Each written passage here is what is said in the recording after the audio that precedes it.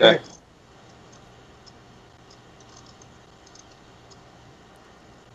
Okay, welcome to episode 6 of the Edgar Rice Burroughs podcast. I am Tim DeForest. I am the author of several books on pre-digital pop culture, such as the pulp magazines that Edgar Rice Burroughs was published in. And I have a blog where I write about those that sort of thing as well. And with me today are... Jess Terrell. You would know me from the Facebook discussion group for the love of all things Edgar Rice Burroughs, where Lilla Pop, I, and a cast of about 3,000 are talking Edgar Rice Burroughs, Tarzan, John Carter, and all of Edgar Rice Burroughs' works 24/7. And I'm Scott Stewart, editor and writer. Tend to do a lot more editing than personal writing nowadays, associated with a zine we have coming out soon called Red Canals, and Random Eye Spotlight, Random Eye Studios for comics and books and related media like that. Glad to be here with you guys. Thank you. And before we get into today's subject, Jess, you had a public service announcement. Yes, wanted to spend a moment talking about the Burroughs Bibliophiles, a nonprofit worldwide literary society devoted to the study and promoting interest in the works, creations, and life of Edgar Rice Burroughs, including Tarzan, John Carter, Carson Napier, and several other heroes and worlds that you may be familiar with, and if not, then we're the people to talk to. Membership benefits for Burroughs Bibliophiles include 4 issues of the journal entitled Burroughs Bulletin, a slick cover, beautiful publication with fine articles and discussions in it. Also, the Gridley Wave newsletter.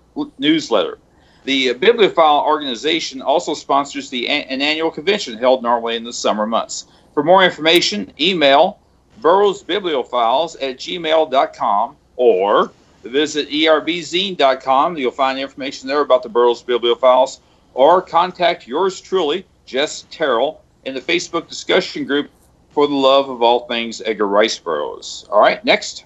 Okay, well, thank you. Okay, well, today we're going to be talking about Burroughs' 1927 Western, The War Chief, which I think we would agree is not just an excellent Burroughs book, but one of the best Westerns out there. It really is a superb book. This was published originally in Argosy magazine in 1927. It was serialized over five issues in April and May of that year. It was published as a book by McClurg later that year. It was, along with a lot of other Burroughs stuff, it was out of print for some time, but in the Burroughs paperback revolution in the 60s saw it reprinted by Ballantine Books. There were several editions of Ballantine Books in the 60s and 70s, including one in 1973, which I think has a particularly striking cover art by Frank McCarthy. Although all these editions had great cover art, the 75 version had Greg and Tim Hildebrandt do a really neat cover for it. It's available electronically now, and it is just a superb Western. And the other thing I want to say before we get started is that the main character in this he was a white guy who was raised as an Apache, and he thinks of himself as an Apache. And Burroughs uses his Apache name, which is, I'm probably going to pronounce it badly, Shaz Djiji, through 95% of the time. Occasionally, he will give us the English translation of that name, which is Black Bear, isn't it? Yes. And because we do not want to consistently mangle that name, we don't want to show any disrespect for the characters or for Apache culture, we are going to use Black Bear when we're referring to him. But just keep in mind that this character thought of himself thoroughly as an Apache, and that is the reason that Burroughs uses his Apache name the overwhelming majority of times in the book. So we are saying Black Bear simply because we all have Apache pronunciation issues that we don't want to mangle it. And so anybody else? So Jess, unless anybody else has some prelude remarks they can think of, Jess, you can go into starting to summarize the first 6 chapters of the book. Well, anyhow, if there's nothing further, I'll proceed here. I certainly would echo the comments about full respect for the American Apache, and I am probably first to butcher names, and I certainly do not mean to, and I will endeavor to be accurate as always. Mm-hmm. But there's a couple of these I will take a shot at pronouncing, but generally we'll refer to them as the as in the English translation. Yeah. So we've already established that the protagonist or hero of the story, whose name is American Indian name is Black Bear. His before as an infant, his name is Andy McDuff, and we'll find out about him here in just a moment. Also, another American Indian name that I want to clarify up front. I'll give this my best attempt.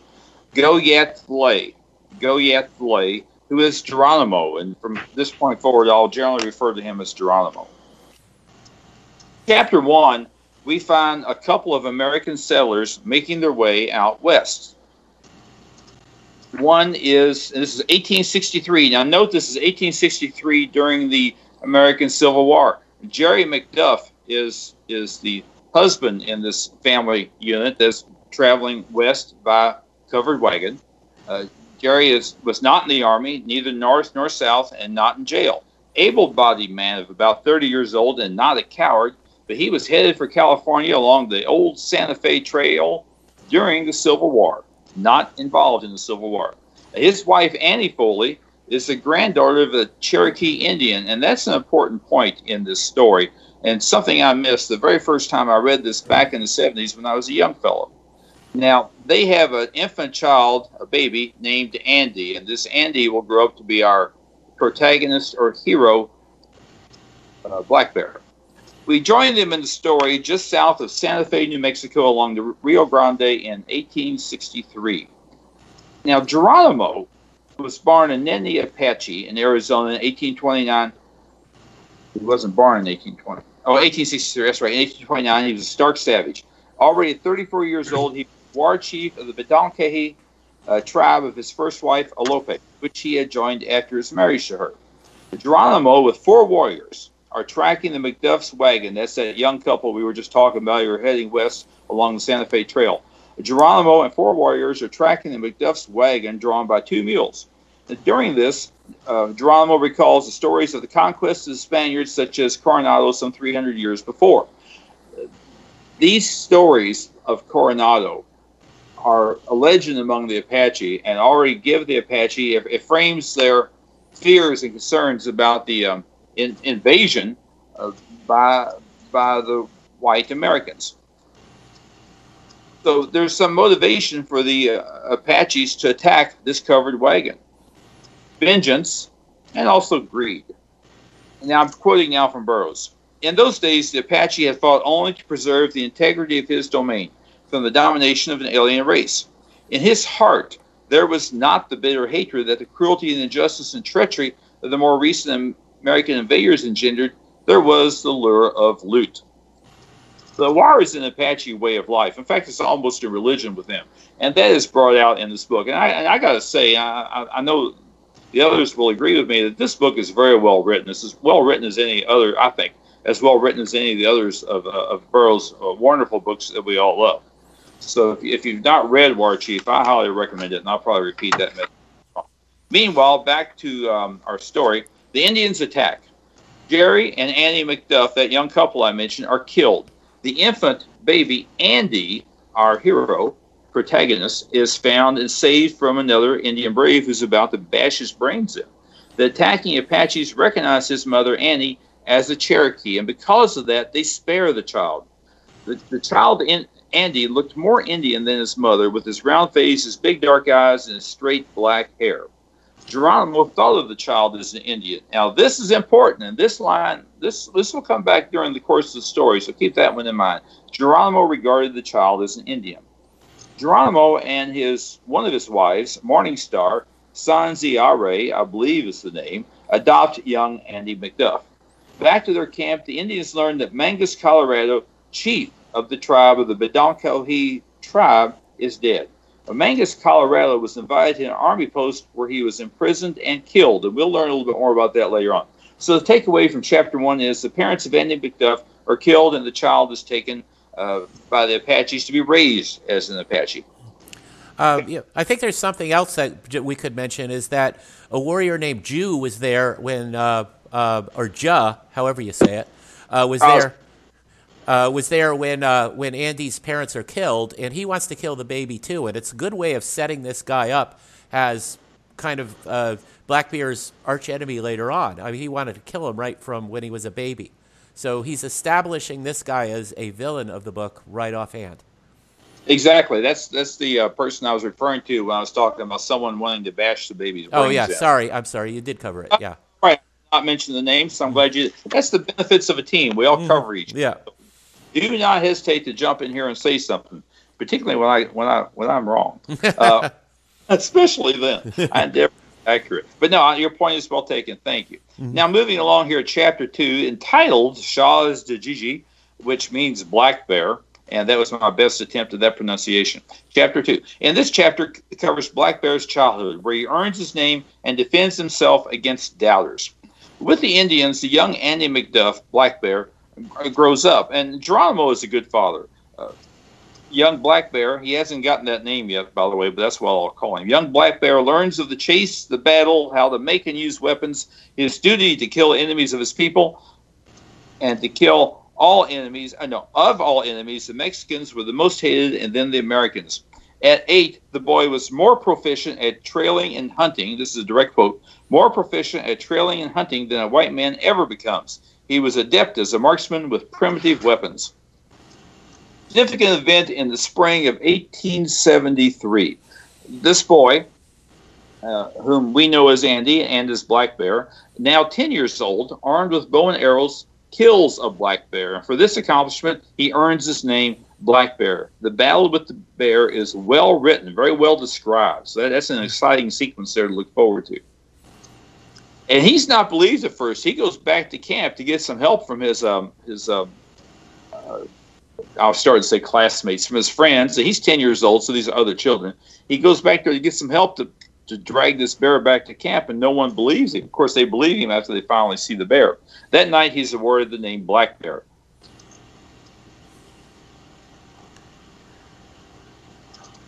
So that night, Black Bear asks, why do we hate the White Eyes? He puts this question to Geronimo, and I'm quoting now from Burroughs' book. Quote, if some of our bad men killed some of them, the white men, they tried to punish all of us, not seeking out just the bad men among us who had made the trouble. They killed us all, men, women, children, where they found us. They hunted us as they would hunt wild beasts. They took away our lands that God gave us, and we were told we could not hunt where our fathers had hunted since the beginning of the world, where we had always hunted. But they hunted there, where they would. They made treaties with us and broke the treaties. The white-eyed man does not keep their promises. They are very treacherous. End of that quote. Now, yeah, actually, I wanted to add something about that, if I may. Go ahead. It's just that's part of that's an introduction to what I think is a really strong moral balance in this novel. Burroughs obviously sympathizes entirely with the Apache because of the hypocrisy and the brutality of white culture towards them, but he later on he's going to be critical of the Apache's tendency to torture and to kill women and children, and he's going to have some white characters, including a white cavalry officer, who are brave and personally honorable. So, and he's going to have an Apache who's a total bad guy. So he's not falling into the trap of just saying somebody, one side or the other, is completely good or completely evil. There's going to be a moral balance to this this novel, which I think is a key to making it work so well. And it's a realistic balance too. It's not just for strictly dramatic purposes. Yeah, I know. Burroughs knew his subject. There's a long list on the ERB Zine site of the books he used to research this, and he worked as a cowboy as well, I think, in Montana. Idaho, I think. Yeah, Omaha. So, which is not necessarily Apache territory, but he knew the lifestyle. He knew his stuff. You know, he made up Africa.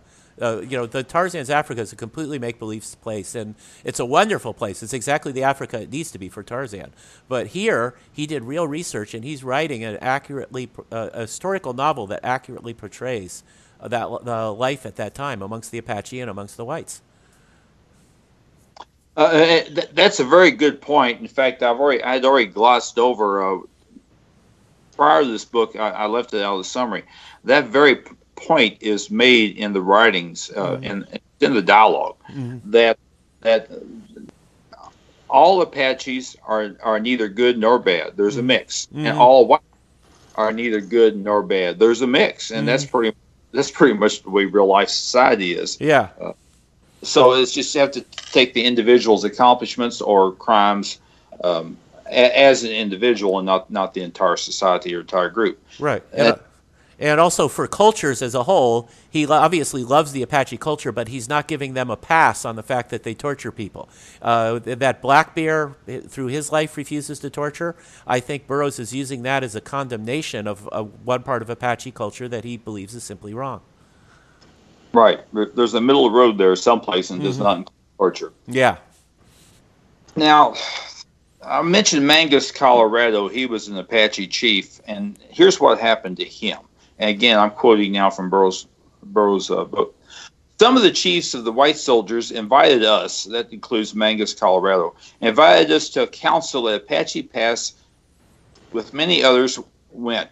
Mangus Colorado, many others went, believing in the good intentions of the white chiefs. Just before noon, they were all invited into a tent where they were told they would be given food, but instead they were set upon by the white soldiers. That's the end of that quote. Ja, the butcher, whom we spoke of a moment ago, growls when he hears all this, and points to Black Bear, saying he is the child of a white man. He should be killed. Geronimo challenges Ja, but Ja steps back, saying he does not wish to kill the child. Black Bear comes in, hearing some of this, and raises his arrow and points to the Ja, but Cochise calls to halt to the disturbance. Black Bear leaves after a warning to Ja, and then Cochise warns Ja to leave the child alone, leave the boy alone. Black Bear goes into the mountains to play at fighting his enemies, and doing so he kills a jackrabbit. Black Bear viewed the white man as a coward, liar, and traitor. He knew some white men sold weapons to the Indians. For someone to call Black Bear white, as Ja had just done, was the greatest insult that Black Bear could receive. Later, Black Bear approaches Cochise regarding his own heritage. And I love this sequence. So, again, quoting from Burroughs' book, and this is young Black Bear speaking. Black Bear is a little boy, said the lad, and Cochise is a great chief. He is the father of his people. He is full of wisdom, and true are the words that he speaks. Ja has said that Black Bear is white. Black Bear would rather be dead than white. And the great chief would speak and say, if Black Bear be a true Apache, that after this, Ja may keep a still tongue in his head. Cochise was a fierce and terrible old man. He was a great war chief of the Apaches, and yet his own people, and more often with children, he had a very soft heart. And he too was a keen judge of men and of boys. And he saw this boy Black Bear, possessed a degree equal to his own, a pride of blood that would make him a stalwart defender of his own kind, an implacable enemy of the common foe. Year by year, the fighting forces of the Apache dwindled. To lose even one for the future was a calamity. He looked up from the boy and turned his eyes upon his warriors. If there be any doubt, Cochise said, I'm quoting again, let the words of Cochise dispel it forever. Black Bear is as true an Apache as Cochise. Let there be no more talk. He looked directly at Ja. I have spoken, unquote. And Ja's cruel face gave no hint of the rage and malice surging through his savage breast. But Black Bear was not deceived.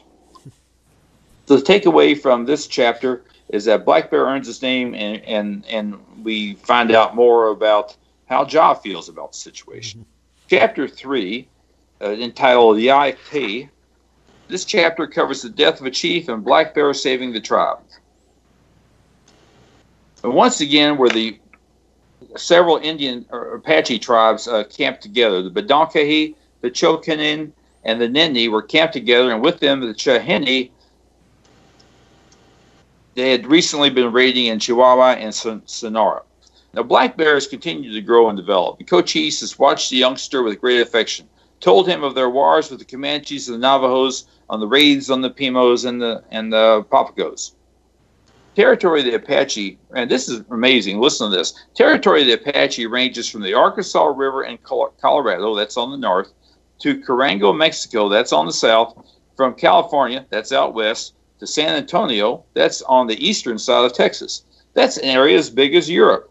And all of this said Cochise, that he was war chief. Cochise was war chief of this entire territory. And to the boy, he says, perhaps you someday may be war chief of all the Apaches.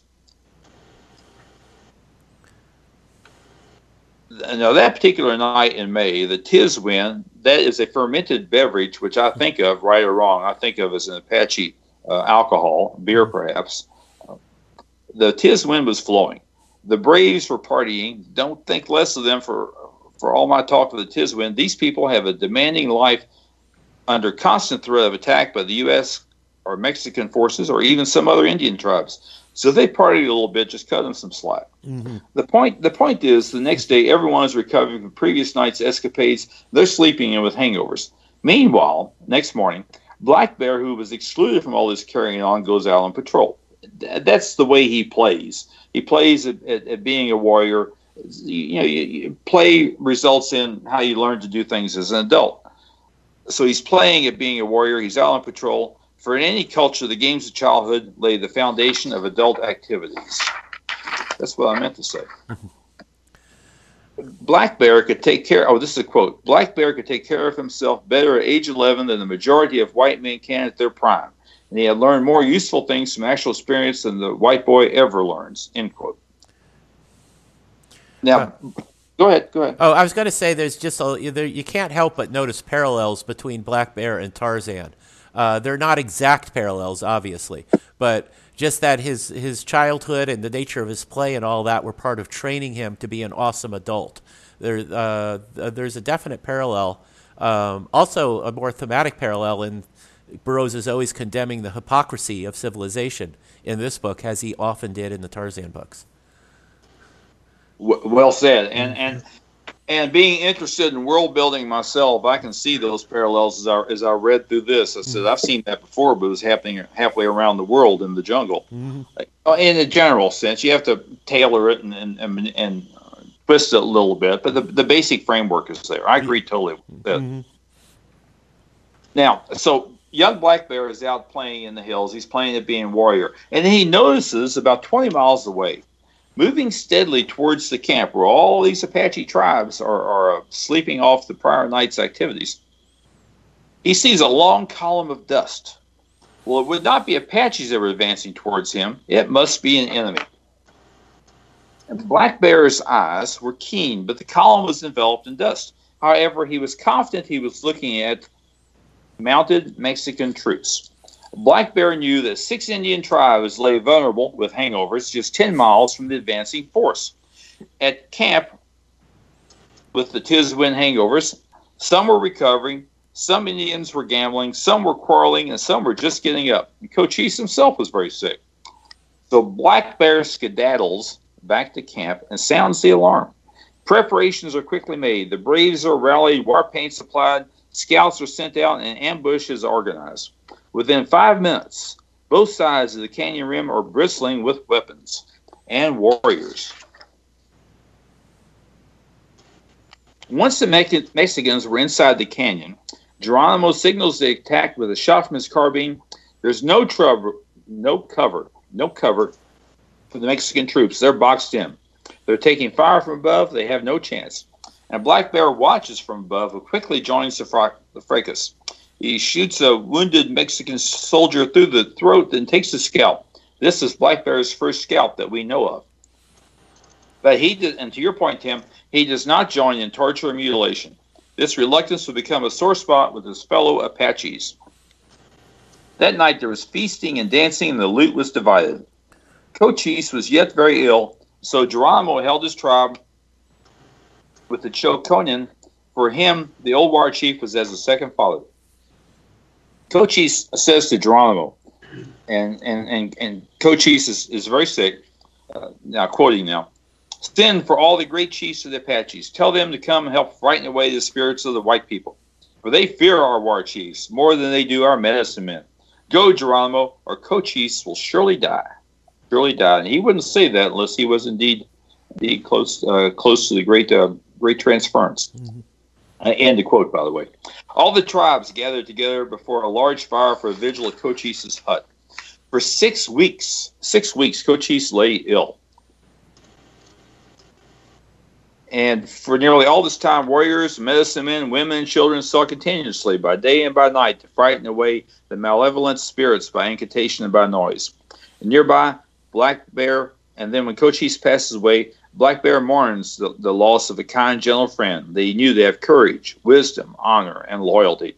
And these are all things that the American Indian values. And quite honestly, talking about Burroughs' world building, hearing those very attributes you'll find those in military code and other highly valued in other professions. Mm-hmm.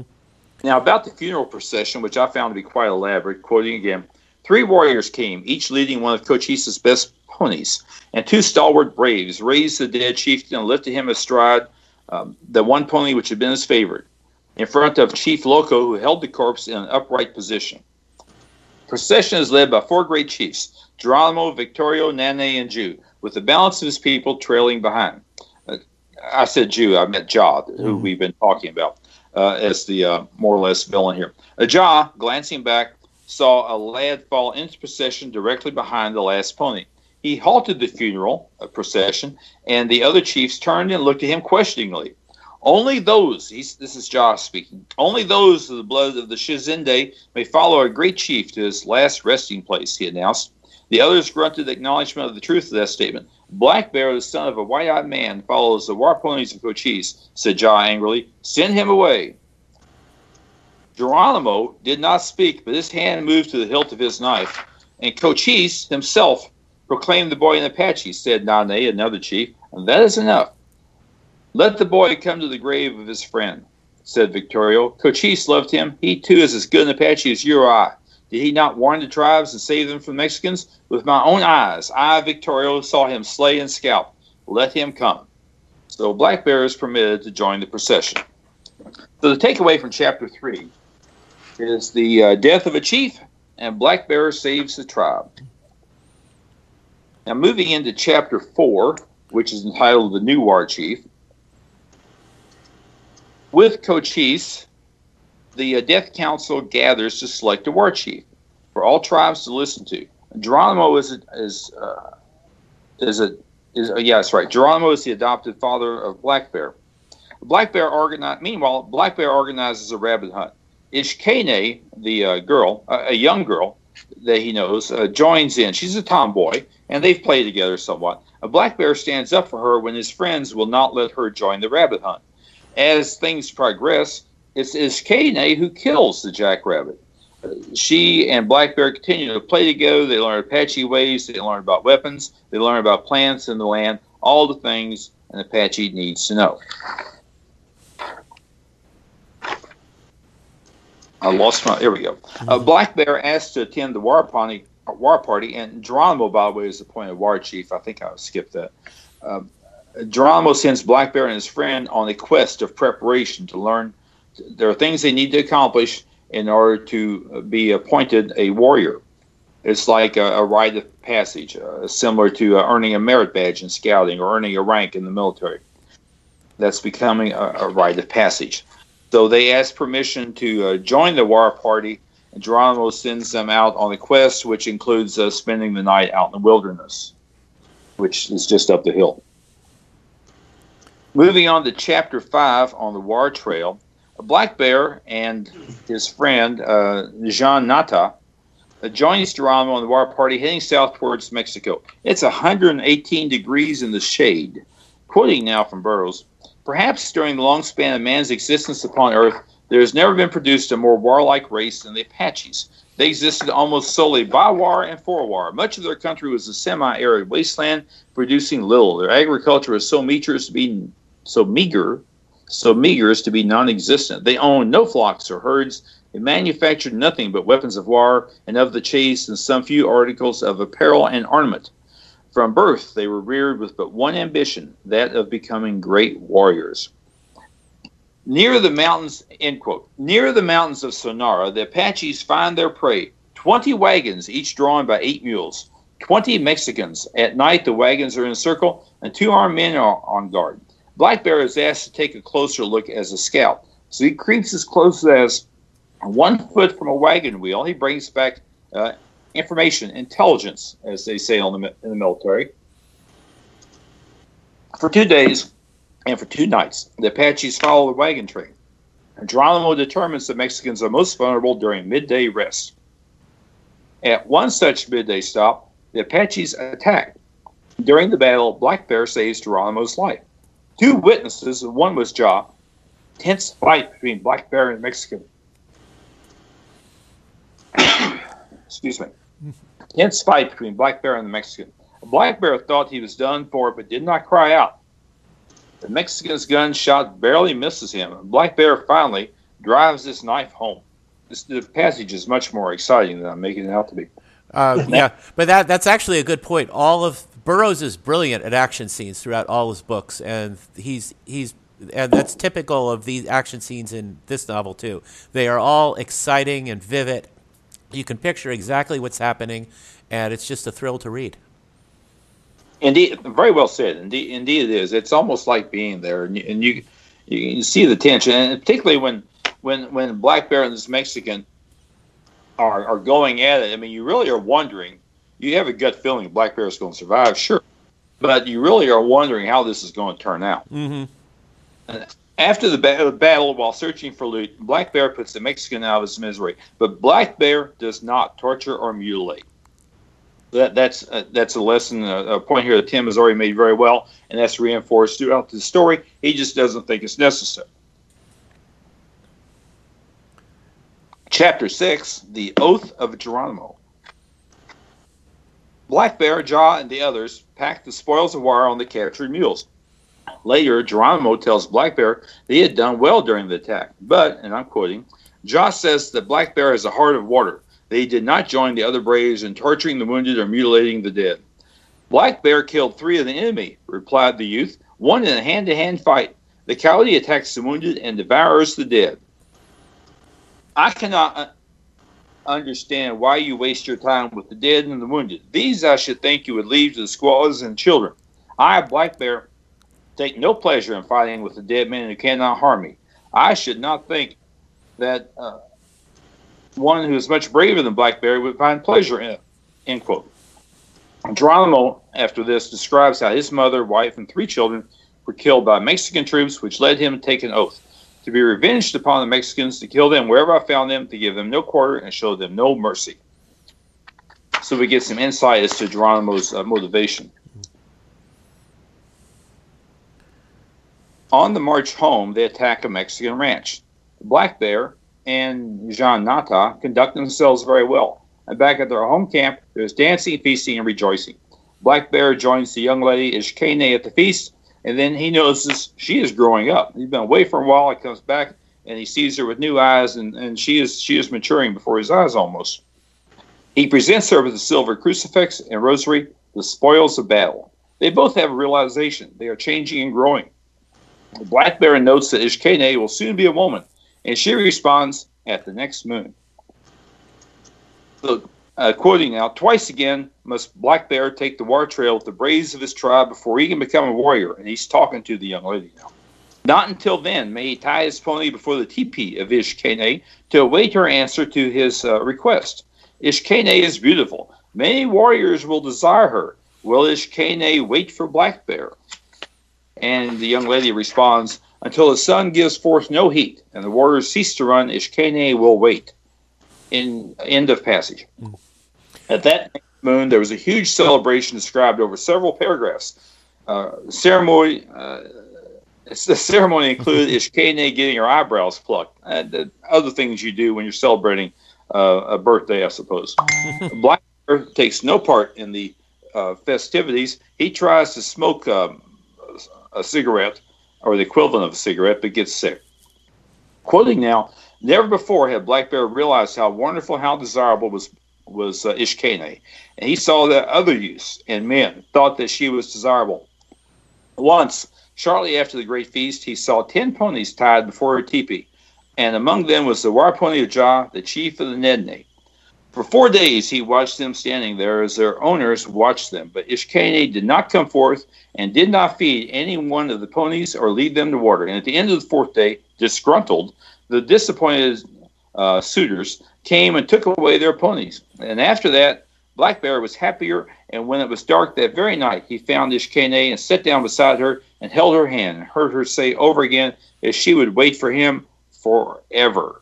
That's a proclamation of love. End of that quote, by the way. That is cool. I just, on a personal level, I want to say that I recently got engaged, and I'm really glad I didn't have to do all that stuff with ponies and killing enough people to become a warrior and all of that, because that would have just taken a lot of romance out of it as far as our culture is concerned. But in this book, it really sounds awesome.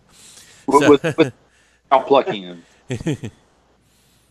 Tim? I'm sorry? Did anyone get their eyebrows plucked? Nope, nobody got their eyebrows plucked, so we got to leave that part out as well. So, Good job. Moving on now to chapters. So we've had this proclamation of love. Moving on now to chapter 7, Raided. Geronimo receives a message that he and Victorio are to attend a council with the white soldiers. A Black Bear goes along with Geronimo. They've had bad luck with councils before. That's how Mangus Colorado got killed, and some others. And one of the quick takeaways from their meeting with the white soldiers is that communication is immediately a problem in this meeting, because as they're speaking with the white soldiers, Apache, and this is in the book, no kidding, Apache, and I, because of all that great research and Burroughs' personal experience, we've already established this. I believe the book is very thorough. Certainly, it's a work of fiction, no question about that. But I think it's very thorough. My point here is that Apache is translated into Spanish and then into English. English is translated back into Spanish and then into Apache. This is how they're communicating. This doubles the chance for error and misunderstanding. And no one really knows if translations are accurate. That's the systems analyst in me talking here. Mm-hmm. So Geronimo is imprisoned because he left Apache Pass without permission when he took his troop down to Mexico. So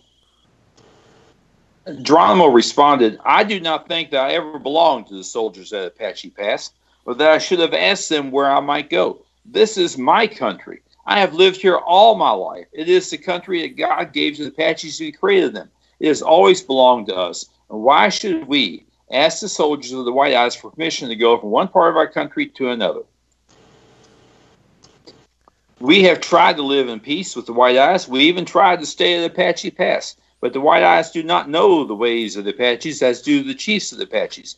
They did not know what they asked. The six tribes of the Apaches cannot all live together in peace. The young men quarrel. This we knew would happen, yet we tried to live together because we were told that it was the wish of the great white chief. Some of the young men got drunk on whiskey that was sold to them by a white-eyed man. They fought and some were killed. We who are the chiefs of our people, we who are responsible for their welfare and happiness, held a council, and there we all agreed that the tribes can no longer live in peace together." End quote. Geronimo and 7 other Apaches were taken to the guardhouse and placed in chains.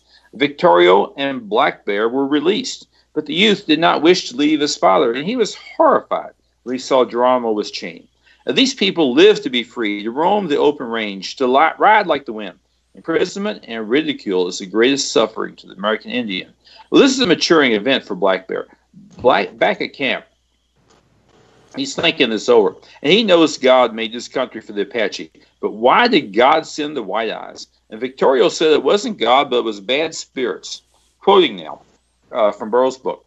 "The bad spirits have sent the white-eyed men to kill the Apaches," he explains, "so that God will have no one to guard them. Then they will be able to kill God. Then we should kill the enemies of God. It is right to kill them," said Victorio. "Do they not kill us?" End quote. Black Bear tells Morningstar, that's his mom, Indian mom, that he is leaving to be near Geronimo. Black Bear knew the value of understanding language. Quoting now, "The language of the White Eyes can be turned into a weapon against them if we understand it. If we understand it." And this becomes a great point that Black Bear here has realized. End of quote, by the way. Black Bear learns there is a school at the army post for the Indians to learn English. He attends that school regularly for 3 months. The teacher's husband was skeptical, as were all the other officers. Said, "Well, he's an Indian. The only good Indian is a dead Indian." So you see the attitude here. Now, quoting now from Burroughs' book, "Thus, understandably, sympathetically, as the Indian question approached by many army men and by practically all the civilians of the frontiers, to have said he is an Indian, he stands in the way of our acquisition of his valuable possessions. Therefore, we have no power to enforce his rights, and being in our way, we will destroy him. would have been no more ruthless than the policy we adopted and cloaked with hypocrisy. It would have had a redeeming quality of honesty. It would have been a policy the Apaches could have understood and admired. End of quote. That's direct from the text. Yeah, that's a great quote, though. That just so vividly and perfectly describes the hypocrisy of the situation from the point of view of the white authorities. Yeah. Yeah. All I did was find it. It was there for the finding. Mm-hmm. But yeah, I agree totally. That's why I was mentioning it. The day Geronimo was released is the same day that Black Bear stopped attending school. That night, the Apaches headed south to a hidden valley deep in the mountains, where Black Bear grew taller and stronger as they spent time there. None can send an arrow with greater accuracy to its goal. Geronimo is concerned his warriors have lost their edge. So while in the mountains, Black Bear hears the thunder of stampeding horses. Mexican soldiers had spooked the Indians' herd. Black Bear joins Geronimo and some 20 warriors on the trail. 2 more battles, and we shall be warriors, says Black Bear. And that must conclude chapter 7. Yeah. And the one thing I want to reemphasize from that chapter, I think you covered it well, but it's just important, is that the whites really had no idea about Apache culture when they were trying to make treaties with them.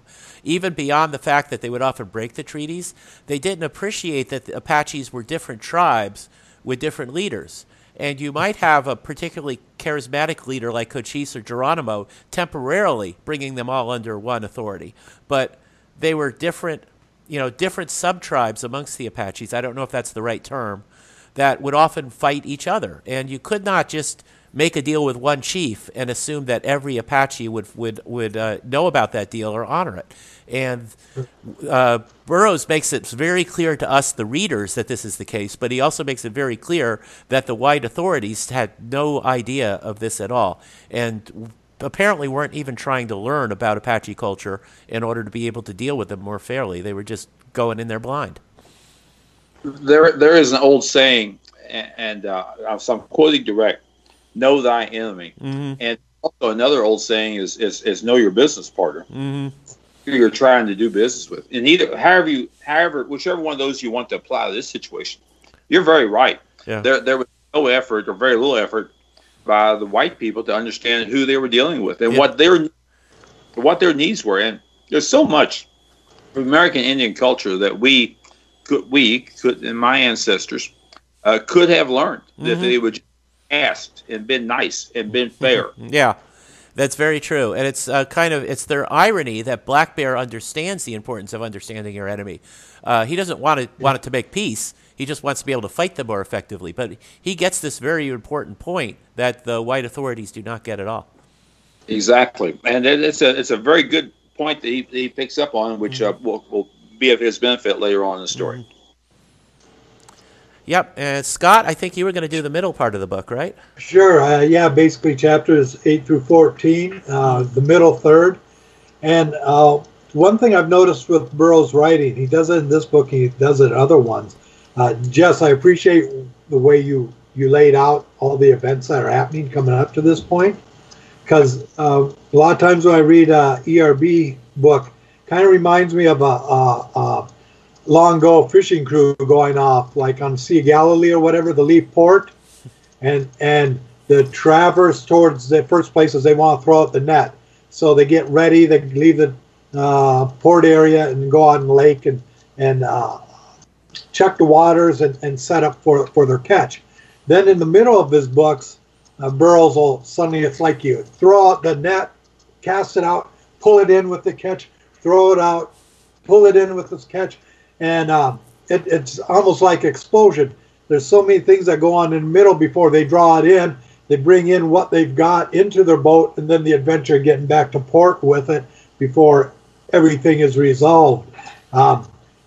So I'm going to approach these chapters more in a general overlook because there's so much going on. There's so many trails going on here that I'll get confused. It reminds me of the old Johnny Carson skit he used to do for used cars. I think they did on Hee Haw too. Take Highway 101 to Highway 304 to Highway 410 and Highway 5.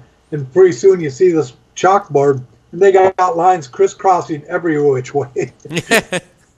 So, picking up where Jess talked about, where they're looking at 2 more battles become warriors, this middle part gears around several main themes. One, for Black Bear, becoming a warrior, and then also becoming a war chief. The other is that Zhe is out there constantly as a nemesis, as an enemy. The other is his love for Ishkane, and how is he going to resolve that, and how is he going to find his place in the tribe, and what other adventures come in here.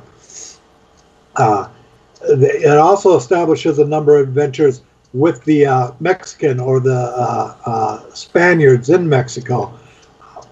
They having been in this area of Southwest for more years than the many of the other European or Anglo settlers coming across, they've had a longer history with the Apache, and therefore have had treaties, have had broken treaties, and they view this Mexicans as being their first enemy, and the what we call the U.S.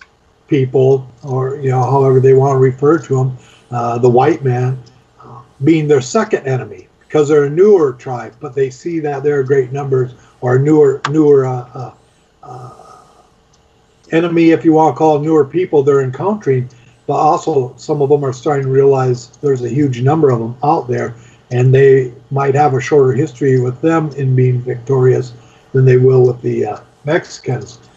During the course of this time, there are several escapades, several journeys in which the Apaches and the tribes mix in with the Mexicans, both for a peace or a false peace, if you want to know about it, or to see, to kind of be under the radar, and hopefully not be attacked or be in more war confrontations with them. During this time, Black Bear is able to observe, see how the ranchers and Mexicans run their businesses, take care of their horses, take care of their territories. And there are several battles that go in and out of this time. I'm trying to remember each of these points in my head here as it comes on. He does want to marry Ishkane. He does earn the right to be a warrior, but Zhe is not in favor of it, and he casts votes against him. There is a point where there's a great victory, and out of that charisma, if you want to call it, the grassroots uprising, the other people in the area start calling for Black Bear to recognize him as a war chief, that he is above and beyond the normal warrior, which in time is not going to settle well with Zhe either, who wants to also marry Ishkane. So in their different travels back and forth, Zhe is working with the father of Ishkane to set up a way for himself to take her as a bride. Black Bear has also worked with her father, ends up working with her father to want to take her as a bride, and her father demands 50 horses from him, which is a huge undertaking.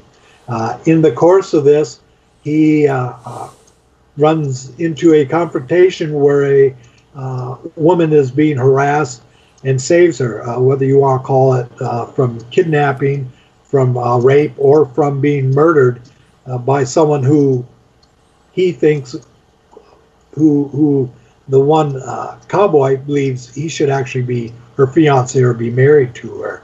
He rescues her from him, and that is the girl Wichita Billings, which is set up for more parts in the story involving escapades or adventures with cavalry officers. Her father, later on again, Black Bear will run into her, and when you get later in the book, Tim will also be talking more about her. But she is a whole new element of both adventure and action. Now she's a female, So there's a counterpart between Ishkane and her.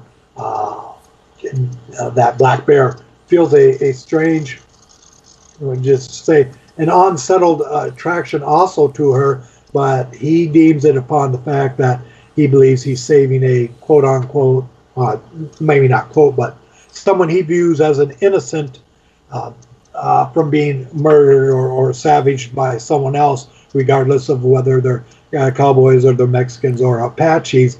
He does take that, if you want to call it, more noble stand that if someone is smaller or more helpless, there is not a reason they should have to be bullied or tortured or have their life put under the thumb of someone who just because they've got a gun or have more power. That also, when you're talking earlier, Tim, about Tarzan, shows that with the great apes, in that social structure, even though you would think of them as being together as a group or family, which defensively in the most part they are, there were still rivalries and bloodthirst or hate within that group, just as we see within the tribes here in the Apaches, like Ja wanting originally to kill Black Bear when he's a baby and having jealousy or hatred to him throughout this time. I find those very interesting parallels in that way. Mm-hmm. He does end up going down because of that time he had observed. There's one ranch in particular where there are a lot of horses, and he does get down there, and he does manage to get 50 ponies or more horses out from this ranch. Also convinces if you want to call it Mexican militia, that there's 50 or more Apaches in the hills taking these horses away, not just he alone. Yeah, it's another great action sequence. It really is. It really, we've talked about this in other times too. Burroughs is an incredibly cinematic writer. Mm-hmm. He puts so much action and he can take these little detours, just like when you get a scene, a spy movie, takes place in Washington, D.C., and then you go to Moscow and see something happening there, and then in Italy and something happening there, and then back into Washington, and the secret agent or James Bond or whoever traveling from city to city, getting involved with these different characters. He does that very well here, and that's Black Bear encounters these different people, friends and foe throughout. He does end up losing those horses to U.S. cavalry, which also leads into more encounters between the cavalry and Wichita Billings coming up in that area, and also to Jew wanting to take Ishkane as his wife and leading Ishkane and the rest of the tribe at that time to believe that Black Bear is dead. To go along with this, I had a couple excerpts. We were talking before about the integrity of Burroughs' writing and how he treated this. I believe he did at one time, I'm going to say the 7th Cavalry, I believe he rode or worked with, in some capacity, the cavalry in the Southwest, besides being a cowboy on his brother's ranch when he's younger up in the Idaho area. Yeah, he did. I think he was released early for health reasons, but he did briefly serve in the cavalry. Yeah, and I believe that was in the Southwest, and so I think he's got firsthand information on this here. And I have a couple excerpts from other books I want to read, but what they do is really support his knowledge and the way he wrote to have that touch of authenticity and to show what he had there. Also to say if these were history or documentary books, they, with a little extra dramatic narrative, could very well fit into a book like this. Mm-hmm. The first passage I want to read out of is from a book called Black Elk Speaks. And this is similar to where we're talking, did they really have to have a dowry? Well, a dowry is not uncommon in many societies in the world. Whether you're in India or you're in South Sudan, Romania, or Russia. Yeah, in South Sudan, where I've been several times, it costs so many cattle you have to give the father so many cattle in order to be able to marry the girl.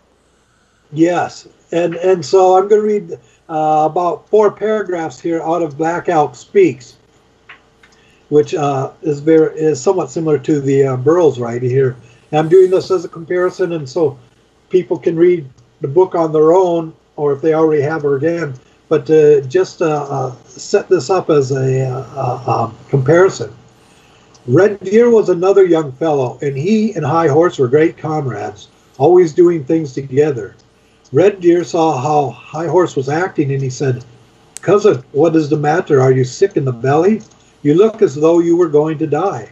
Then High Horse told Red Deer how it was, and said he thought he could not stay alive much longer if he could not marry the girl pretty quick.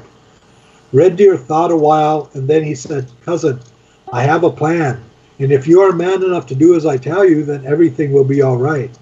She will not run away with you. Her old man will not take 4 horses, and 4 horses are all you can get. You must steal her and run away with her. Then after a while you can come back, and the old man cannot do anything because she will be your woman. Probably she wants you to steal her anyway." So they planned what High Horse had to do, and he said he loved the girl so much that he was man enough to do anything Red Deer or anybody else could think of. So this is what they did. That night, late, they sneaked up to the girl's teepee and waited until it sounded inside as though the old man and the old woman and the girl were sound asleep. Then High Horse crawled under the teepee with a knife. He had to cut the rawhide thongs first, and then Red Deer, who was pulling up the stakes around that side of the teepee, was going to help drag the girl outside and gag her. After that, High Horse could put her across his pony in front of him and hurry out of there and be happy all the rest of his life. Now they picture a similar scenario or thought process going on in the War Chief, where he thinks about that other thing about that, where you could just, or she even Eshkane mentioned, we can just run off together, but Black Bear doesn't want to settle for that. He wants to do things what he considers the right way, the social way, the way that he, as a warrior, would have others do for him, and he will do to others. I love that passage because it could so easily have been in that book. Then from this other one, Great Crazy Horse and Chief White Cloud, it's by Ed McGaw, who's also known as Eagle Man. And in here, he in the War Chief, there's a section where he does become a warrior, and then when the people start referring to him as War Chief, because of his bravery and the power he had in battle, the fact he lived through it and what he did. And here they're talking about the Native American who is we talking to here is talking about. He says, "When I came of age to become a full-fledged warrior, my people were beginning to follow Crazy Horse, even though he was yet young. His exploits were such that warriors wanted to be with him. Reputation in the field reaped followers. A rapidly growing reputation like Crazy Horse displayed, ignored the regular custom that a leader had to be older. In those times, many an older leader's term was suddenly cut short by a rifle ball or those of later gatherjesus or cartridges. Heavy combat saw many casualties, and rank rose swiftly for some. There was a time when all we heard of was Red Cloud and his successful exploits and challenges. I was never selected for his war parties, not through avoidance of my own services. I remained continually at the services of Crazy Horse, and I am sure the older chief appreciated my few talents back in those days. In 1868, the chief of the Ogalas had signed the treaty and would fight no more. Chief Spotted Tail by then also gave up the path of war. They said that both men became quite convinced that there were just too many people back east to fight them all. And there were people back there, they said, that liked Indians, and those were the ones who kept the white man from coming out and killing all of us with his entire enemy after they had quit fighting each other. I like that as a support. That is very viable. What could have happened? There's another part I think is in this middle section, as I'm thinking, maybe is in the part just where you were talking about, but where they're talking about having to get ready for battle, and Actually, I think it was in the middle part here that we're discussing. And the black bear puts on the pants, but it chafes him, and he doesn't like it. But it's customary for them to have these pants on into battle. He finally drives him nuts and takes him through and gets rid of them because he doesn't want to wear them on horseback, which reminds me of some scenes where Tarzan no longer wants to be wearing the pants or the shirt and takes those off because he can move and breathe. Mm-hmm. And there's a section here, this is again from the Crazy Horse Chief Red Cloud book, said, within minutes, a dozen mounted Omaha warriors formed an opposing battle line and were riding their best horses that had been kept tied up to the teepee at night for this very reason. I could now see from a better position and realized I was not yet a real warrior and wondered if I could ever be. For several tense moments, the battlefield came into military order. Most were bare-chested. There was no time for the Omaha to dress in their fine clothes, but they came forward, for it truly did not matter what they wore. They were completely intent on answering the challenge that our formation posed.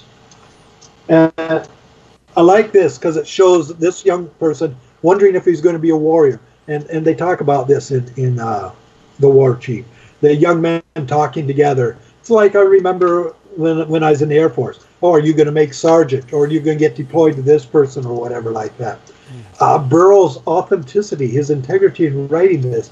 And at times of change, I'm not doing a description about political correctness, but from a narrative and dramatic point, he's bringing very plausible moments into this, both into the thoughts of the characters, into the words, and into the action of the characters. Mm-hmm. And this truly helps move the story along. The parts about the clothes, wearing clothes, having the horses ready. Here they are in their camp in this passage I just wrote.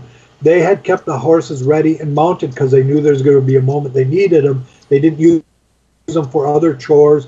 They had anything else. They were going, if you want to call it, almost into a parade formation for the battle.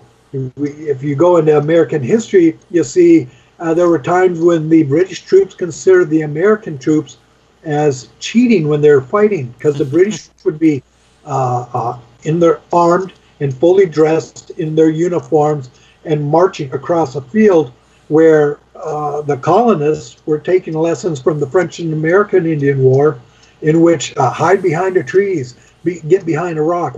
Why stand up and get shot if you don't need to get hurt or killed? You know, mm-hmm. we're at war. The purpose is to stay alive and fight for another day. And he brings those elements into this book too. That's the effectiveness of guerrilla warfare, which the American revolutionaries did use very well against the Brits. And exactly. Guerrilla warfare come up again and again later on after that in warfare. Yeah, and Geronimo's credited with being one of the best generals in American history because of his skilled use of guerrilla warfare. Exactly. Mm-hmm. Yeah. And there's so much that goes on in this middle third of the book, 7 chapters. I wanted to kind of round it out like that, about the plausibility, mm-hmm. about the storylines crossing, which brings us up to when Black Bear comes to the camp and he finds out his people have dispersed again, which was not an uncommon thing for them, a nomadic type thing, as opposed to some of the I believe it might have been the Cherokee, some of the Indians out east actually had originally cabins and farmland that they tilled. The Plains Indians and the teepees and Apaches were much more nomadic. The Navajo tended to have their areas in the cliff dwellings or on the close to the desert areas, northern Arizona or New Mexico, Colorado, in which they actually created in the Pueblos little cities and villages that they could live in for a long time. So Black Bear comes by, finds the people have dispersed again, and he knows there will be telltale signs on how to follow which parts of the tribe went here or there, and they go on, which I guess would lead up to your part, Tim. Yeah. And excuse me, if I may jump in real quick. Mm-hmm. Yes. I just wanted to address the question that Scott had raised. Burroughs did indeed spend some time in Arizona along about 1896 and before in 1900. Burroughs was with the 7th Cavalry there. He enlisted as a private, and he was at Fort Grant in Arizona, near Wilcox, Arizona. And in fact, a moment here for a plug and public service announcement. Wilcox, Arizona, the Fort Grant area, is the where the Dum Dum gathering from the Burroughs Bibliophiles, and that's what they call their annual meetings, the Dum Dum, for 2019. Wilcox, Arizona, the Fort Grant area, coming up August 1 through 4. Cool. All right, that's cool. The other thing I want to say that this highlights about Burroughs' skill as a writer was Burroughs was a great world builder to build something completely original like Mars or Pellucidor or the Tarzan version of Africa. But it's obvious he could also research real history properly and build a story around actual historical events. That his imagination ran in both directions, and he was a great writer in both of those situations. Yeah, absolutely, and stands alongside when we're looking at this as a Western. There's a strong following for Max Brand Westerns and Louis L'Amour, Louis L'Amour also did some more historical novels. Mm-hmm. Besides what he's best known for Westerns. And I would place The War Chief, and in time we'll probably discuss Apache Devil too. I would place that alongside either of any of the Westerns by either author or author names for being just a rereading it here as we did for this here from years ago. I was just struck and amazed by it. I'd stop and I'd go, wow, this is really good. And I had the same, when I read this for this podcast, I actually realized when I was reading it that War Chief was one of the few Burroughs books I had never read before. I had forgotten that I hadn't read it.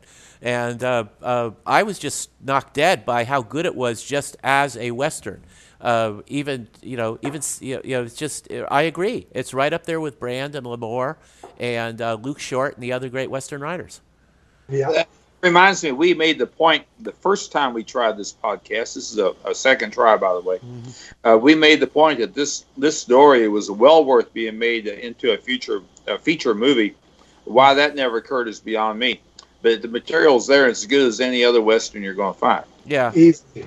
Well, until recent years, a movie showing the Apaches as the good guys probably would have been vetoed by movie executives. You're correct. In the heyday of the Western back in the '60s, that probably was not a very popular idea. But it would make a great movie or a great miniseries, with allowing time for the characters to grow the way they do in the novel.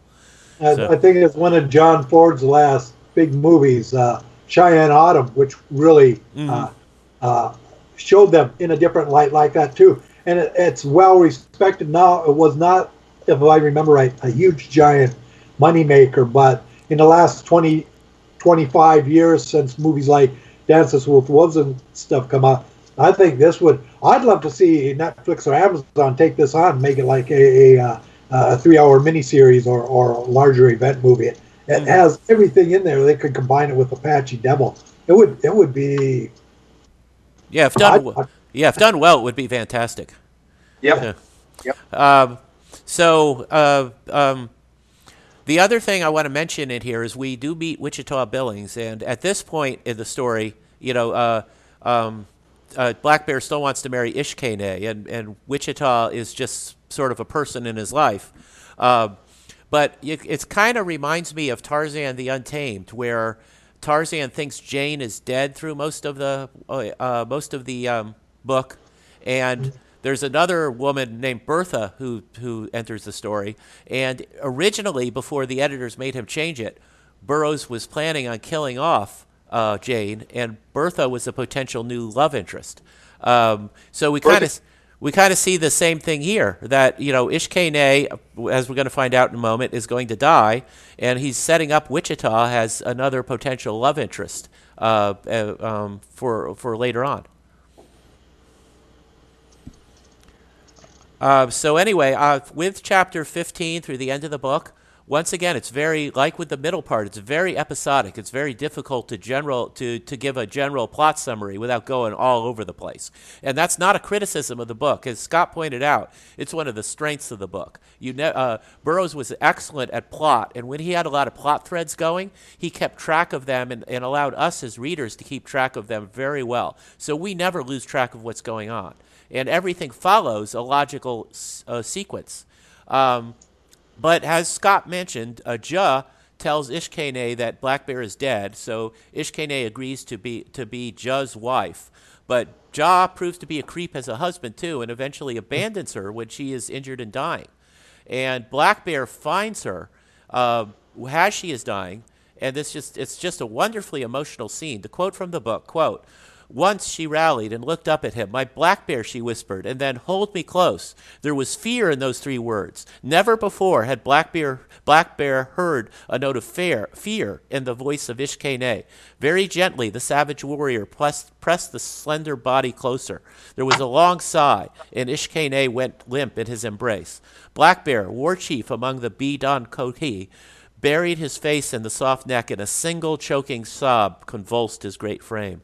And it's knowing how stoic he is in all situations until then, that just one sob just shows just how broken he was by Ishkene's death.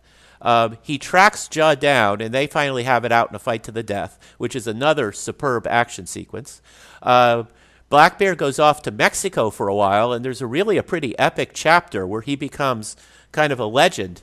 And is a legend down there as he lives a solitary life, and anything that happens that can't be explained, or somebody's killed or something's killed, it's blamed on Black Bear, whether he's actually responsible or not, or attributed to him. But time heals all wounds. Eventually he heads back north to try and find his tribe.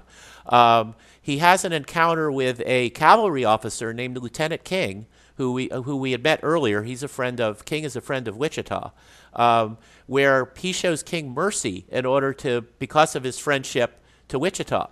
And an important part of King is he is a brave and honorable man. He's shown to be brave and quick thinking in battle, and he appreciates Black Bear's showing mercy to him. He doesn't have the only good Indian is a dead Indian attitude. It once again shows Burroughs' moral balance.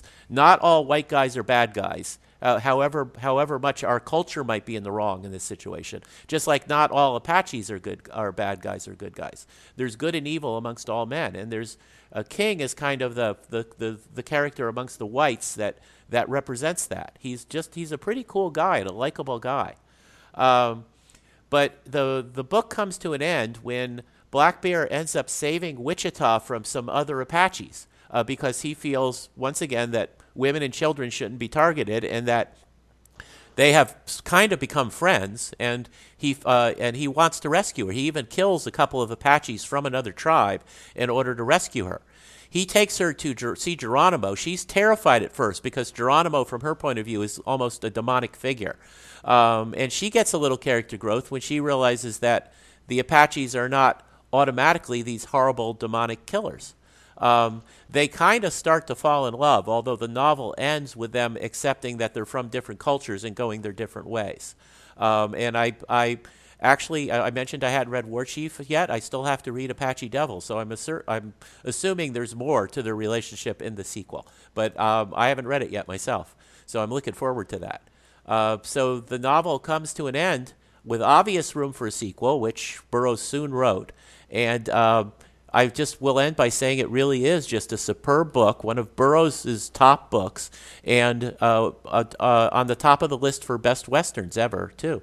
It's it's vivid, it's exciting, it has great characters, both good and bad, that we can relate to or whose motivations we can understand.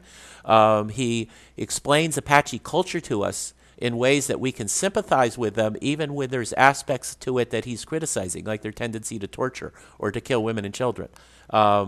So there's that moral balance to the book too. It really is just a wonderful book. If you haven't read it, to those listening to this broadcast, if you haven't read it, you need to. If you have read it, go back and read it again, and just with hopefully a new appreciation. You also, when you mentioned the Black Bear's battle with the Jah too, all of a sudden my mind sprang open. I forgot it happened while I read the book too. Even though this was written almost 100 years ago, 100 years before the release last year of the movie Black Panther. If anyone who has seen it remembers the scene with the Black Panther fighting his cousin for the position of chief on the cliff in the water over the cliff there. Boy, you could just about put that swing for swing, fist for fist from the war chief here when they're fighting over that cliff too. You actually could. Yeah, there's a good parallel there. So, so any last comments on the book from either of you guys? Well, I would like to certainly offer a plug, another public service announcement for the Edgar Rice Burroughs web comics, which includes a series devoted to War Chief, written there by Martin Powell. Artist now is Tony Barber. Nick Poliwico did several of the panels up to episode number 113, but Tony Barber's handling the artwork now. Martin and the team there is turning out a fine web comic based on the War Chief stories. Brilliant color, action. It's a beauty to look at, as are all of these Edgar Rice Burroughs web comics. And you'll find out more about them at the Edgar Rice Burroughs Inc. website. That's edgarriceburroughs.com. And for the comics, you can also add a /comics or simply go to the homepage and make your way over to the comics there. You'll find that the subscription fee is like $22, $23 per year. It's some of the cheapest entertainment you're going to get. I have to tell you that. And it's well worth it. I think it's $2 a month if you want on a subscription. And I can't say enough good things about the writing of the stories, the adaptations, and the artwork. They're just beautiful. I'm one of those sitting on the side going, please put this out on hard copy print. But interesting side note, about 2 months ago, I had a meeting with the local writers group here, and we were doing some book reviews and judging some local publications. And one of the guys there he just had his third book come out, came in, and we were having coffee. He said, "Hey, Scott, I got to let you know." He says, "I've been seeing you sharing these posts on Facebook." He said, "I went out there." He says, "I'm going to subscribe to that. Those web comics look great." Yeah, they're all good. We are stressing War Chief here, but I think I've been particularly enjoying Pellucidor, written by Chuck Dixon, I believe, and which is an original story set in the Pellucidor. And then The Land That Time Forgot, which is adapting those 3 novels, has been doing superb work as well. And but that's just 2 more out of what? There's over a dozen of them, right? And they're all good. And any place that helps showcase and bring out Korak gets an extra thumbs up for me, because Korak was my tune-in when I was a kid in the 60s through Gold Key Comics. I love the idea of being the son of Tarzan. So, okay. Okay, so any more comments on War Chief? So read it. If you haven't read it. Read it. Yeah, well, I was going to say I've enjoyed this. This is the second time we've taped this podcast. We had technical difficulties the first time around, and both times have been just an extraordinary experience. We had a lot of fun. Yes, and I appreciate how gracious you guys. I meant to mention that on the upside when we started that this is our second attempt at recording this one, and it looks like it's recording fine this time. And I appreciated how gracious you guys were about the technical difficulties and losing that first attempt, because that was at my end, and you guys were just completely supportive and understanding about it, and I appreciate that. Thank you. We have no control over computer problems. Yeah, that's true. So. Wait till I make some kind of goof up of some kind. Okay. Okay. Technical difficulties. That's what it was. It'll happen. So next time we are actually going to be talking about a Tarzan movie, Tarzan in the Valley of Gold, which was from 1965, I believe, with Mike Henry, considered one of the better Tarzan movies, and we'll also be comparing that to the novelization by Fritz Leiber. And so we'll be not dealing directly with one of ERB's novels next time, but talking about one of the movies, which I think is well worthwhile. And this is a movie that should be well remembered because it's just a really good film. And after that, a listener named Casper Richter, I hope I'm pronouncing his name right, has gone on every podcast in the YouTube channel to put in the comment, please do At the Earth's Core. And so, Casper, we appreciate your interest. We appreciate that you like what we've done. And after we've done Valley of Gold, we will do a podcast on At the Earth's Core, which is the first Pellucidor novel, and will be fun to talk about because it has dinosaurs in it, and dinosaurs make everything better. It is a great novel.